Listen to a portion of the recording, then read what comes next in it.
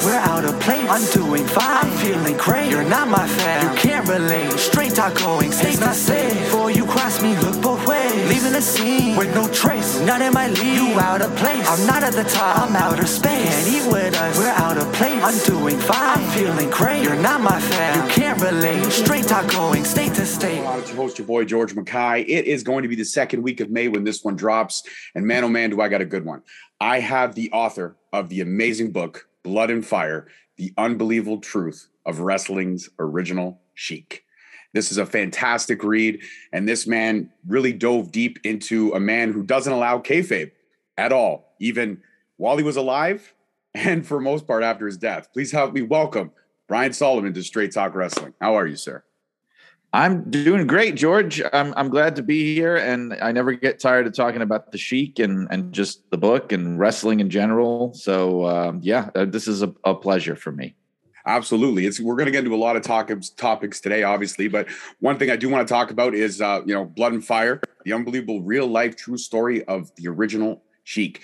Now, this is a man whose, I guess, origins were really clouded in a lot of kayfabe, very protective of his personal life, mixing with his wrestling life. It was a big no-no back in the day in wrestling.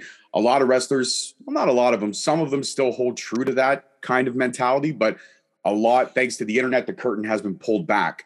How hard was it for you, though, to really dove deep into researching this man's story, especially when his own family was very protective of keeping everything secret? It was very hard. I mean, there's no way to sugarcoat it. It was so difficult that there were times that I just started second guessing myself for even taking it on, because it really was, there was a lot of almost like archaeology compared to what would happen. Like, for example, if I wanted to write a biography of, I don't know, Bill Clinton or somebody, he's done 8 million interviews. There's video. There's him talking about himself, a million other people talking about him out there. But I wouldn't have even needed to talk to anybody personally that knew him. There's just so much out there. But for something like this, where it's somebody that hid their entire life on purpose and never spoke publicly, only his closest friends and family knew how he really was, who even I discovered sometimes worked his own friends and family about certain things about his own early life. And, that was his intention. He never gave a single interview ever, never spoke publicly in his own voice ever, not even one time that I could find. And so I had to kind of piece it together in a much more indirect kind of way, kind of get around that problem. I had to create the narrative just based on clues and things that I would have to find, Absolutely. And the one thing I loved about this book, and like I told you before we pushed record, I'm about 3/4 of the way through, but it's been a fantastic read. Just with life and kids and work, you don't really find a lot of time to sit down and enjoy it. But when I have, it's been a great read thus far. I found that when I read it, it didn't read like a normal biography.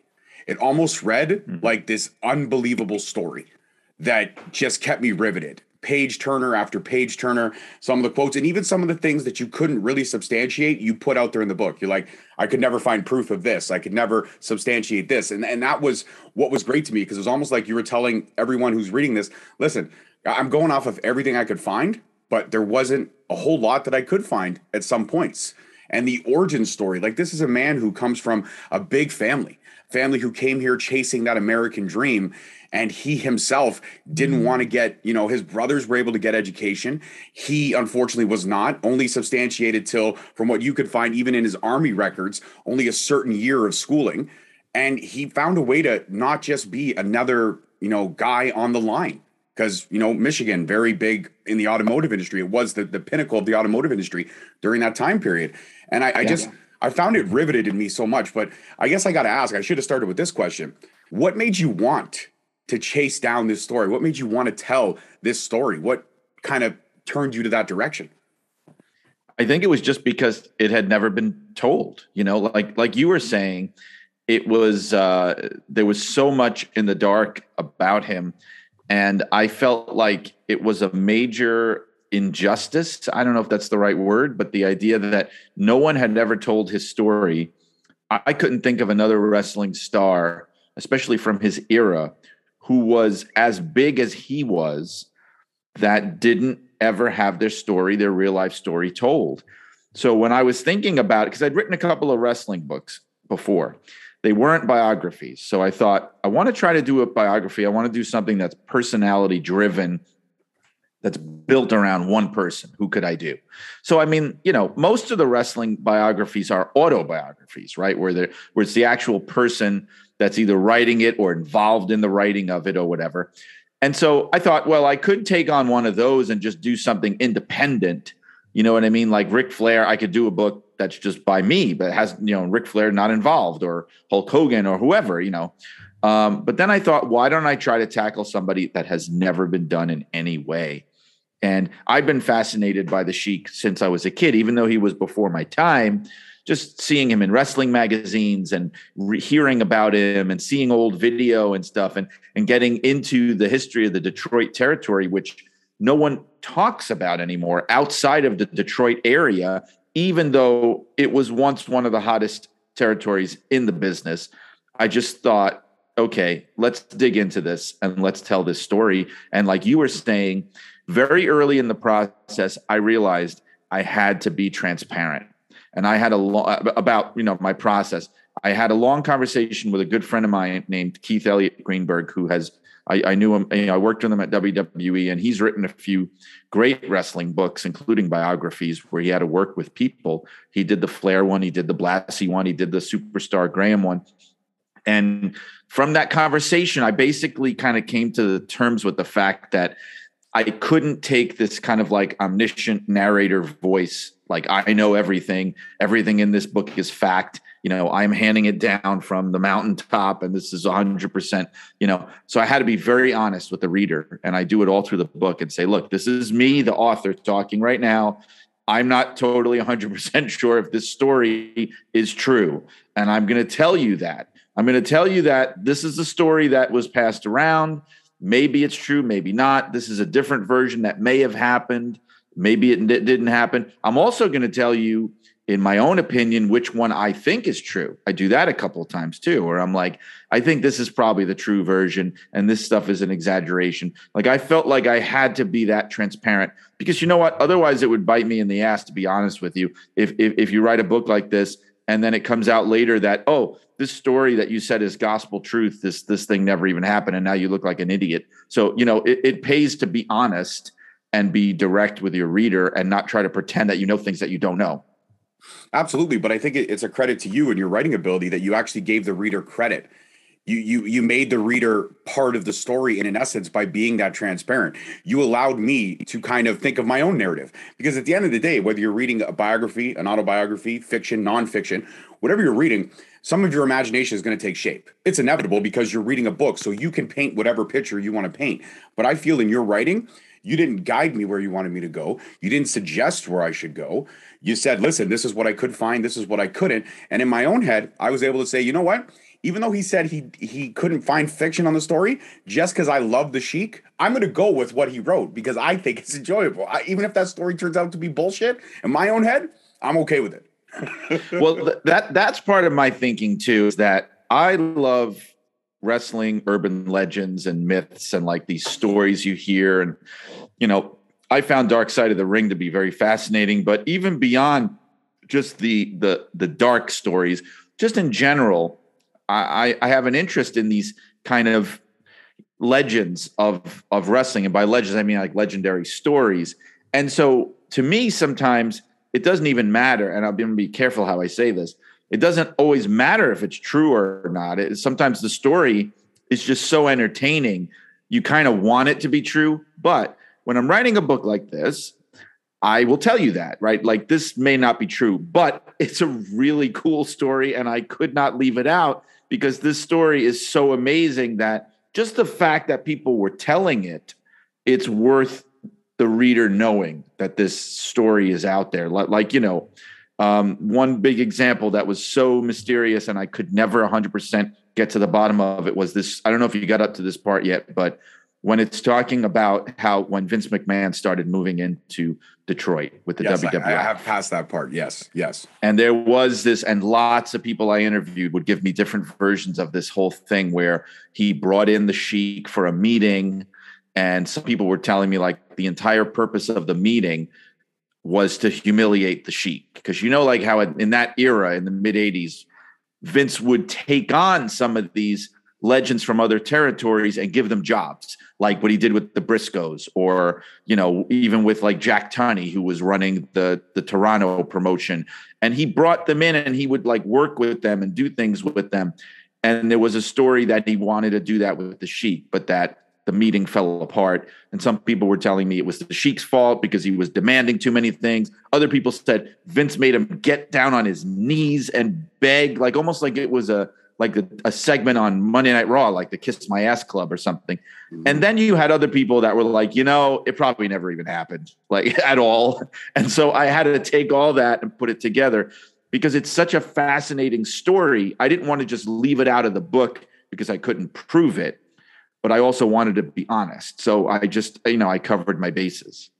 Well, you did. You absolutely did cover your bases. And again, for me, some parts of it are true. I could see just from what you wrote about the Sheik that he was very demanding, was very protective, wanted to make sure, his legacy was protected. But I could also see Vince McMahon not so much making him bow, but I could see Vince McMahon being Vince McMahon in that meeting. Mm-hmm. He's always been Vince McMahon.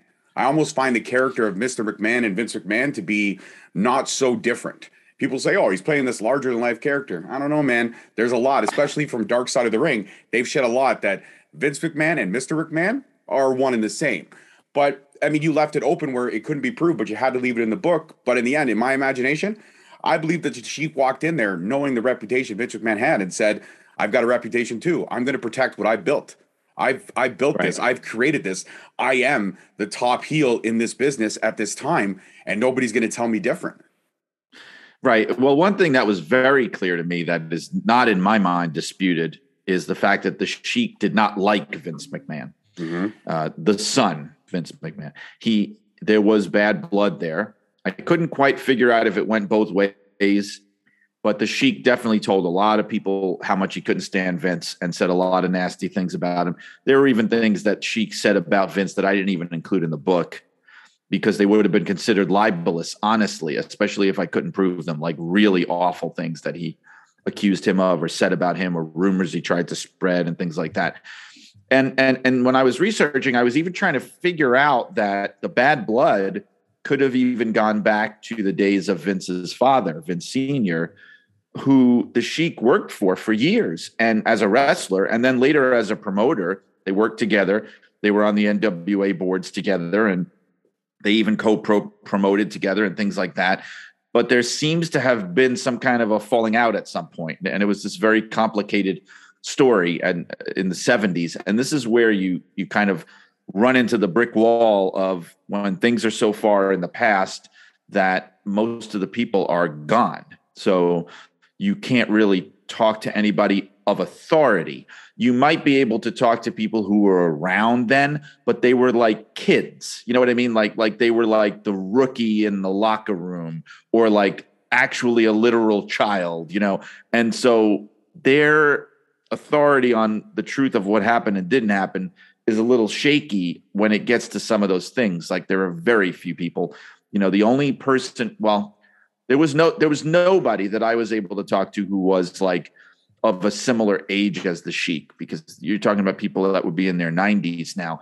But I did, I would get to talk to people who were maybe like the generation after, like Terry Funk was very helpful. Kevin Sullivan, Flying Fred Curry, maybe the most helpful of all because he worked extensively in the Sheik's territory for many years. And his family was very close to the Sheik's family, but he was like the age of, the Sheik's kids, you know what I mean? But still he was pretty close. And Dave Brzezinski, who's, very well known in the Michigan area wrestling scene. He was the Sheik's last manager. He worked in the office there. He was very close to a lot of things. And I got a lot of insight from him. He was amazing in his input. But again, he also was a kid back then. He was a kid in the 70s, like, a teenage boy in the 60s as a fan. So there's only so far into the inside that you could get. It's like an event with this much time passing and things not being recorded and written down. Some things are just lost. That's the sad truth. They're just lost to history. Yeah, and it's got to be like, I mean, I looked at this when I was able to set this up with you, and I got the copy of the book. I was just like, man, you're talking decades. You're talking 70. When you started writing this book, you're talking almost 70 years after most of this stuff happened, and close to almost 80 or 90 from his childhood stuff, like Hitchhiking to New York and all that craziness that he was doing when he was a kid, right? I'm sitting there going, I don't know how he's able to comb through all this. If that was me, if I put it all on a table with red string and I'm trying to connect everything, I would have sat there and Brian, I would have pulled my hair up. I would have been like, forget it. There's no way. That's why it took so long. Yeah. It took me three years. I mean, it was a 3-year process. And I pitched the book in the summer of 2019. I signed the deal to start working on it November 2019. Now, I didn't type a single word until the summer of 2020, because all I was doing up till then was interviewing people, researching things, looking things up. And even when I started writing, I was still doing that. And you mentioned like the story of him hitchhiking to California, which was as a 12-year-old, which was the story I decided to start the book with, because that I found that from going through old newspapers, which thankfully we now have things like newspapers.com. I didn't have to get on an airplane. I didn't have to go to Lansing, Michigan. Newspapers.com, the thing, I was able to discover this story that unless you knew what you were looking for, I don't think you'd ever be able to find. And honestly, it was like, I'm reading it going, it's from like 1937, this newspaper account. And it just mentions 12-year-old, Edward Farhat. And I'm going, oh my God, I think I'm the only human being alive on planet Earth who is aware that this happened now that I'm reading this. I really think so, because you never hear that story. No one ever told that story. And I'm going, oh my God, this has to be the start of the book. This is like the opening chapter of the book. I had to do it. Absolutely. It hooked me in. It absolutely did. It hooked me in. And it was great to even get it after the foreword from Rob Van Dam, because Rob Van Dam, even in his foreword, stated there's some stuff in here I never knew about. And I'm almost positive that story was one of the things he never knew. Well, Rob couldn't believe it because not that particular story, but I mean, like, because I shared the book with him, obviously, when it was finished, before it was published. And he could not believe the fact that at the time that Sheik was training him in 1990, and he was going to their house, Joyce, the Sheik's wife, was making food for them and all this stuff. He was around them. And he discovered in the book that they were going through a divorce at that time. He didn't even know that that was happening while he was with them, hanging out with them, that Joyce had filed for divorce against the Sheik. And eventually they reconciled, but he had no idea that was even going on. Like, that's how secretive that they could be, It's got to be amazing, though, but it's also got to be kind of, in a lot of ways, cryptic. Like, right here's Rob Van Dam, a guy who, like you said, stayed in their house, trained there for many years. How could the fact that he could even hold that from his students? I mean, this is a man who didn't like to share secrets. He must have taken an insurmountable amount to the grave.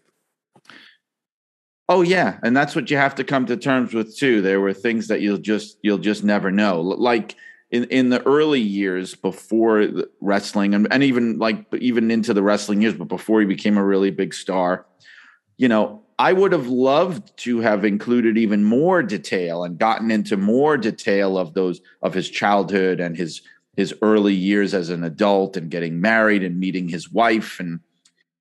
But I really included all that I could find. And I had to take these little tidbits and little pieces and little quotes and things and little clues and try to build it into a story, and it was hard enough. And I eventually had to acknowledge the fact that just the early years were not going to be as thorough as the wrestling years. And that's also why I tried to give a lot of background on his family before he was even born, because I thought, well, let me try to flesh this out other ways, So I would go on ancestry.com and find out about when did his family come here? Where was his father born? Where was his mother born? What town did they come from in Syria? All that stuff. And just, again, put in as much as I could, just to kind of make up for things I would never be able to fill in. And that's a credit to you, man. I'm not gonna lie, the person I love wrestling. I love trying to uncover stories about things. But something like this, I would have been like, no, I'll leave this to the professionals myself. You are a professional, but I'm not a professional. I am. Yes, you are. I couldn't do it. I would, if I pitched this and I undertook the idea, I'd be like, all right, here we go. I'm ready. 20, 30 minutes in, I'd be like, you know what? I'm going to give the deposit. I'm going to give the advance back. I can't, it's not for me. It's not for me. Yeah.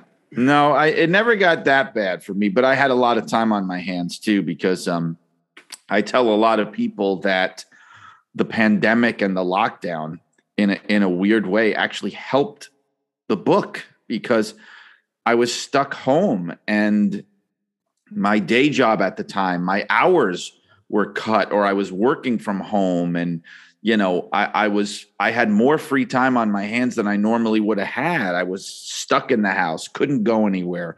And there were periods of the book process where it became my full-time job, 9 to 5 every day, like a job. I would just get up, go down to my office and work for 8 hours. Like, that's why the book is as thorough as it is. If I was just like getting an hour or two at night when I'm half exhausted, I don't think it would be the kind of book that it became, like the level of detail. I would just have to go, I can't go down this rabbit hole. I just don't have the time. But I had the time to go down the rabbit holes. I could go through court documents. I could go through, like I said, ancestry.com. I could order a military record from the US government and wait like 3 months for it to come in the mail, because I had the time, and then when I get it, I'm like, oh my God, I can now. That's why the chapter of his military service, I was able to give in day-to-day detail where he went, what he was doing in the war, in training, because it's all documented by the government, like what his group was doing. So I can know exactly where he was on any given time. That was because I had the time to wait for the U.S. government to very slowly, in the way they do things, find this record, get it to me. It was like this Xeroxed copy, because apparently, and I knew this because I have an uncle who fought in the war, at World War II, and I tried to get his records.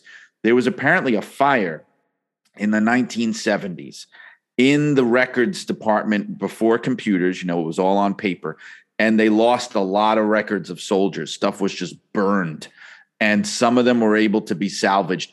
And so what they sent me was it was actually a photocopied page of a half burned piece of paper that had the remnants of the Sheikh's military record on it. And then I had to go by the clues on that.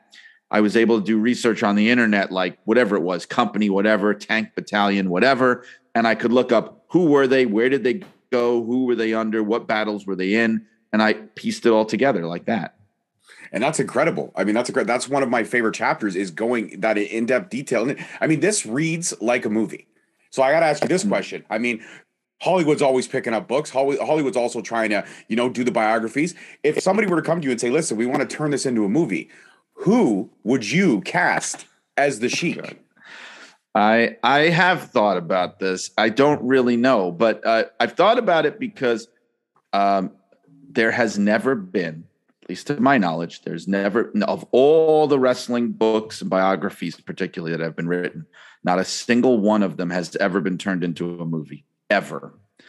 And I would love to be the first one, because I think it's a great story, even if you don't know who the guy is, if you're a younger person or whatever, just on the basis of the story itself, I think it would be worth doing. But God, I couldn't even tell you who could do it. I mean, I don't know, because I've banged my head on the table trying to think of things like that, like who would play Bobo Brazil, who would play Abdullah Farouk, who would, who would play the Sheik? I don't know. If I think of it, it'll probably be after we're finished, and then it will come to me. But I don't. It's such a unique person because the thing is, like, he wasn't even built like what we would think of as a wrestler. You know, like for example, on the show Young Rock, they have the guy. Oh, I forget his name. I just met him at a convention and a book signing. Very nice guy. He plays the Iron Sheik on the show, right? And he's a bodybuilder, you know, and I mean, he probably is in even better shape, to be honest with you, than Iron Sheik was, especially at that point.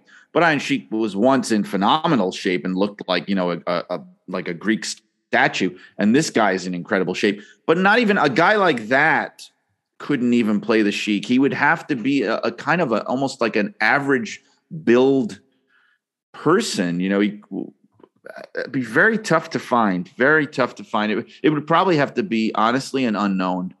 Well, if anybody could do it, Brian, you can. We can make this into a movie. We get on enough of these shows. We start, petitioning this. It can happen. They've made a lot of movies that shouldn't be movies. This is a movie, a story that deserves to be told on a big screen, and that's a credit to your writing. And obviously, you'll have to have a hand in the script, because if you don't, I'm going to boycott the movie. And they would have to. And I think if that happened to the family should be included at that point. Of course. Where I couldn't, you know, because there's more money to be made. So hopefully we'd be able to do that. I just thought of someone who actually might not be half bad. Just popped into my head. All right. And he's actually an Indian actor. His name is Dev Patel, and he's probably best known as the kid. He's not a kid anymore, but the kid from Slumdog Millionaire. Yes. Okay. Yes. He's been in other things. He was in like the TV show, The Newsroom. He was just recently in The Green Knight. He was the star of that movie. And he's an older guy now. I think he could probably pull it off. I think he's got a bit of an accent, which he'd probably have to lose because the Sheik was American. But I think he could actually do it. I think he'd have the right look for sure. They could get that to work. Yeah. Absolutely. Well, again, we're discussing Blood and Fire, the amazing book that Brian here has written. And Brian, now, I mean, you're a fan like myself. I got to ask this. I mean, let's shift away from the book for a few questions here. In all the time periods in wrestling, looking at wrestling the way it is now, very pop culture again, looking at how it was in the late 90s, early 2000s, extremely popular, looking the way it was in the 80s, early 90s, like there's always been peaks and valleys of wrestling's popularity. But when you look at all the eras of the amazingness from the characters, the spectacle of this sport that we both love, what is your favorite time period as a fan? As a fan, you mean like during my years of being a fan, like watching wrestling? Absolutely. Like if you look at, because I mean, you're probably still semi into the product now. You may not watch it faithfully, but you're into it. Looking at all the spectrums, looking at all the decades, as just a fan, what is your favorite time period? I would have to say from the time that I've been watching wrestling, which I think is what you mean, because I'm, you know, as a wrestling historian, like I read about wrestling going back, you know, till 100 plus years, you know. Mm-hmm. But from the time that I've been watching, I honestly have to say it was a period where the business was kind of down. And I think it depends, you know, it's weird. When you ask people this question, even not just about wrestling, but about anything, it's like the period you always love the most, I think, is the period when you're a younger person, you know, and you're like first getting into it and it's something new. So I would have to say, I mean, I got into wrestling in big time in 1987, but I would say the peak of my like obsession as a young person would be early to mid 90s. So like 91 to let's say 96 even, or 95. Like that's when I was the most fanatical about wrestling. And it's funny because that was the era of the new generation in WWF, which often gets like maligned because the business was really down and there were all the scandals and you had some really lame gimmicks. And I get it. And I didn't even like that back then, like the Man Tours of the world and the Fantasios and TL Hopper and the Goon. I didn't like that even then, but you also had Bret Hart, you had Shawn Michaels, you had Razor Ramon, you had the Legion of Doom coming in as a tag team, and just like the British Bulldog and Flair and Savage. Like that era of WWF and also WCW at the same time. I'm a big fan of the era of WCW right before Hogan came in, and even way before the NWO. Like, I love the era of Big Van Vader, Ron Simmons, the Dangerous Alliance, Dustin Rhodes versus Rick Rude, Ricky Steamboat coming back, like William Regal or Lord Steven Regal. I love that era so much. And I know, like, they were in the crapper at that time. I get it. But I didn't care. I was in high school and college. I don't care about their business at that point. Like, now I read about the inside of the industry and I work in the industry. As a kid, I didn't care. That's why I can't understand when you get kids and young fans that are arguing about the business side of wrestling, like the ratings and the ticket sales. And like, look, I understand myself. Like, I get caught up in that. Yes, I work in the industry in some form. Like, I follow the business side of the business. But a kid just watching wrestling, why would you care what company is doing better than another company? Just love what you love. So, I love that early 90s WCW. In fact, I just wrote a whole column about it in PWI because I have this retro column there called The Way It Was. And I said, you guys, please let me write about early 90s WCW. And also on top of all that, in that same era, you have the explosion of ECW happening. 93, 94, 95, 96. Like, to me, even by the time they got to pay-per-view in 97, to me as a fan, the peak had already passed. Do you know what I mean? Like, their best years had already passed by that point, because that's when they were getting like raided by WCW and WWF and everything, and all their best ideas were being stolen. When the Attitude Era really kicks in, it's almost like ECW becomes obsolete because you have the big companies doing it on a much bigger scale. Maybe they can't get away with as much, but they're doing it now mainstream. So that whole like 91, I would say, to 96, that was my like heaven period as a wrestling fan, where I was the most obsessed with it. I would have to say I agree with you. That was one of my favorite time periods too. Don't get me wrong. I look at the Attitude Era and I'm like, yeah, this was great. But even as an adult, going back and watching some of this stuff on the network when I was a teenager, I'm like, it doesn't hold up. It doesn't hold up like it was when I was a kid. No, you're right. It doesn't. And even at the time, because like when things started, when the WWF started really going insane, like even before 98, like even in 97, they were doing, you had like Brian Pillman stealing Terry Runnels, and you had Gold Dust in a ball gag and all this crazy stuff. Pillman with the gun at Austin with the gun at Pillman's house. So like even by 97, I'm like, I'm not a kid anymore. I'm 22. I'm out of college already.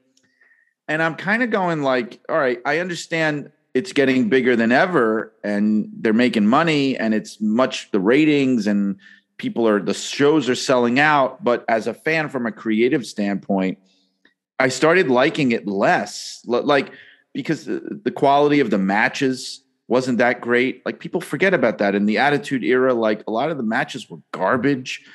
Austin was awesome and The Rock was great. And like, whenever they were in the ring together, it was magic. I think that Austin versus Rock in the Astrodome in 2001 is probably the best WrestleMania main event of all time. But a lot of the other stuff was just awful, and the story, it was all about the shock and the angles. And then when the bell rang, it was almost like that was secondary. And you had titles changing like every 5 minutes. You had people going heel to face every 5 minutes. It was chaos. Like, even as a young person, I could feel like the structure was out the window and I wasn't that comfortable with it. Like, I liked the more like traditional, like, booking structure that I was used to in wrestling. And WCW, like with the NWO, again, it's romanticized. Like, it was awesome for like a year. And then it just went on and on and on. And even by the time they blew it with Sting at Starrcade 97, I think that was that was the point where it was like, what are we even doing anymore? What is this? And then they got Goldberg, which was like a gold mine. And then they blew that, with the politics of the NWO, they ruined it. And so, yeah, I mean, like the long story short, a lot of things get romanticized that were not really that great. But in the moment, they were great for business. But it's like that kind of thing where that's the reason they didn't do all that kind of crazy stuff before is because they knew that once you do it and you burn through all that, then you can't ever go back. Like you can't put the genie back in the bottle. Like that's the reason that the booking was always so conventional and traditional and like a little more reined in, because the thinking was always like, if you give them everything and you just go balls to the wall, eventually you're going to run out and the fans are going to burn out and you're not going to be able to build it back again. And I feel like that's the legacy of the Attitude Era. Like there's never been another boom quite like it since. And some people think that there never will be again, which is not a good sign for the business, because you're supposed to have a boom like every generation or so. And it's almost like they just burned it's like scorched earth that you can't build on. So the Attitude Era has a weird kind of mixed legacy for me for that reason. Absolutely. And I couldn't even combat with you, because everything you said I 150% agree with. And this is a great way to end the conversation. I want to thank Brian Solomon for joining me today. This has been an amazing conversation. I was a fan before, but now I can say that Brian Solomon is a member of the Straight Talk family, and he can come back anytime he wants. So I'm honored to have you on the show today. And again, guys, go out, get Blood and Fire, the unbelievable true story of wrestling's original Sheik. It is a fantastic read. As soon as I jump off, I'm going to finish the last 4 chapters because I am so hooked. That's phenomenal. And I hope and pray that when that movie is announced, and I'm sure it will be in a couple of years, I really do believe that, if Dev Patel is cast, I'm going to send you a high five on Twitter and be like, you did it, buddy. You got who you wanted. Brian. Thank you, George. No problem. For anybody who doesn't follow you, sir, on this wonderful world of social media, where can they find you? Where can they pick your brain? Where can they learn about your upcoming projects and articles that you're doing? Okay, well, I'm on Twitter. I'm Brian R. Solomon. That's probably the best place to go. I have a podcast of my own called Shut Up and Wrestle, which is part of the Arcadian Vanguard Network, and you can find it, wherever you get podcasts. And it also has a Facebook group. So if you look up Shut Up and Wrestle with Brian Solomon, you will find that Facebook group. You can join it. That's another good way also to keep up with what I'm doing. Absolutely. Fantastic. Well, Brian, I will tag you in everything when this drops next week, and it will drop next week because it's such an amazing conversation. I'm going to fast track you right to the front because I want all my listeners to enjoy this one as much as I have. As always, guys, I'm your host, your boy, George Mackay.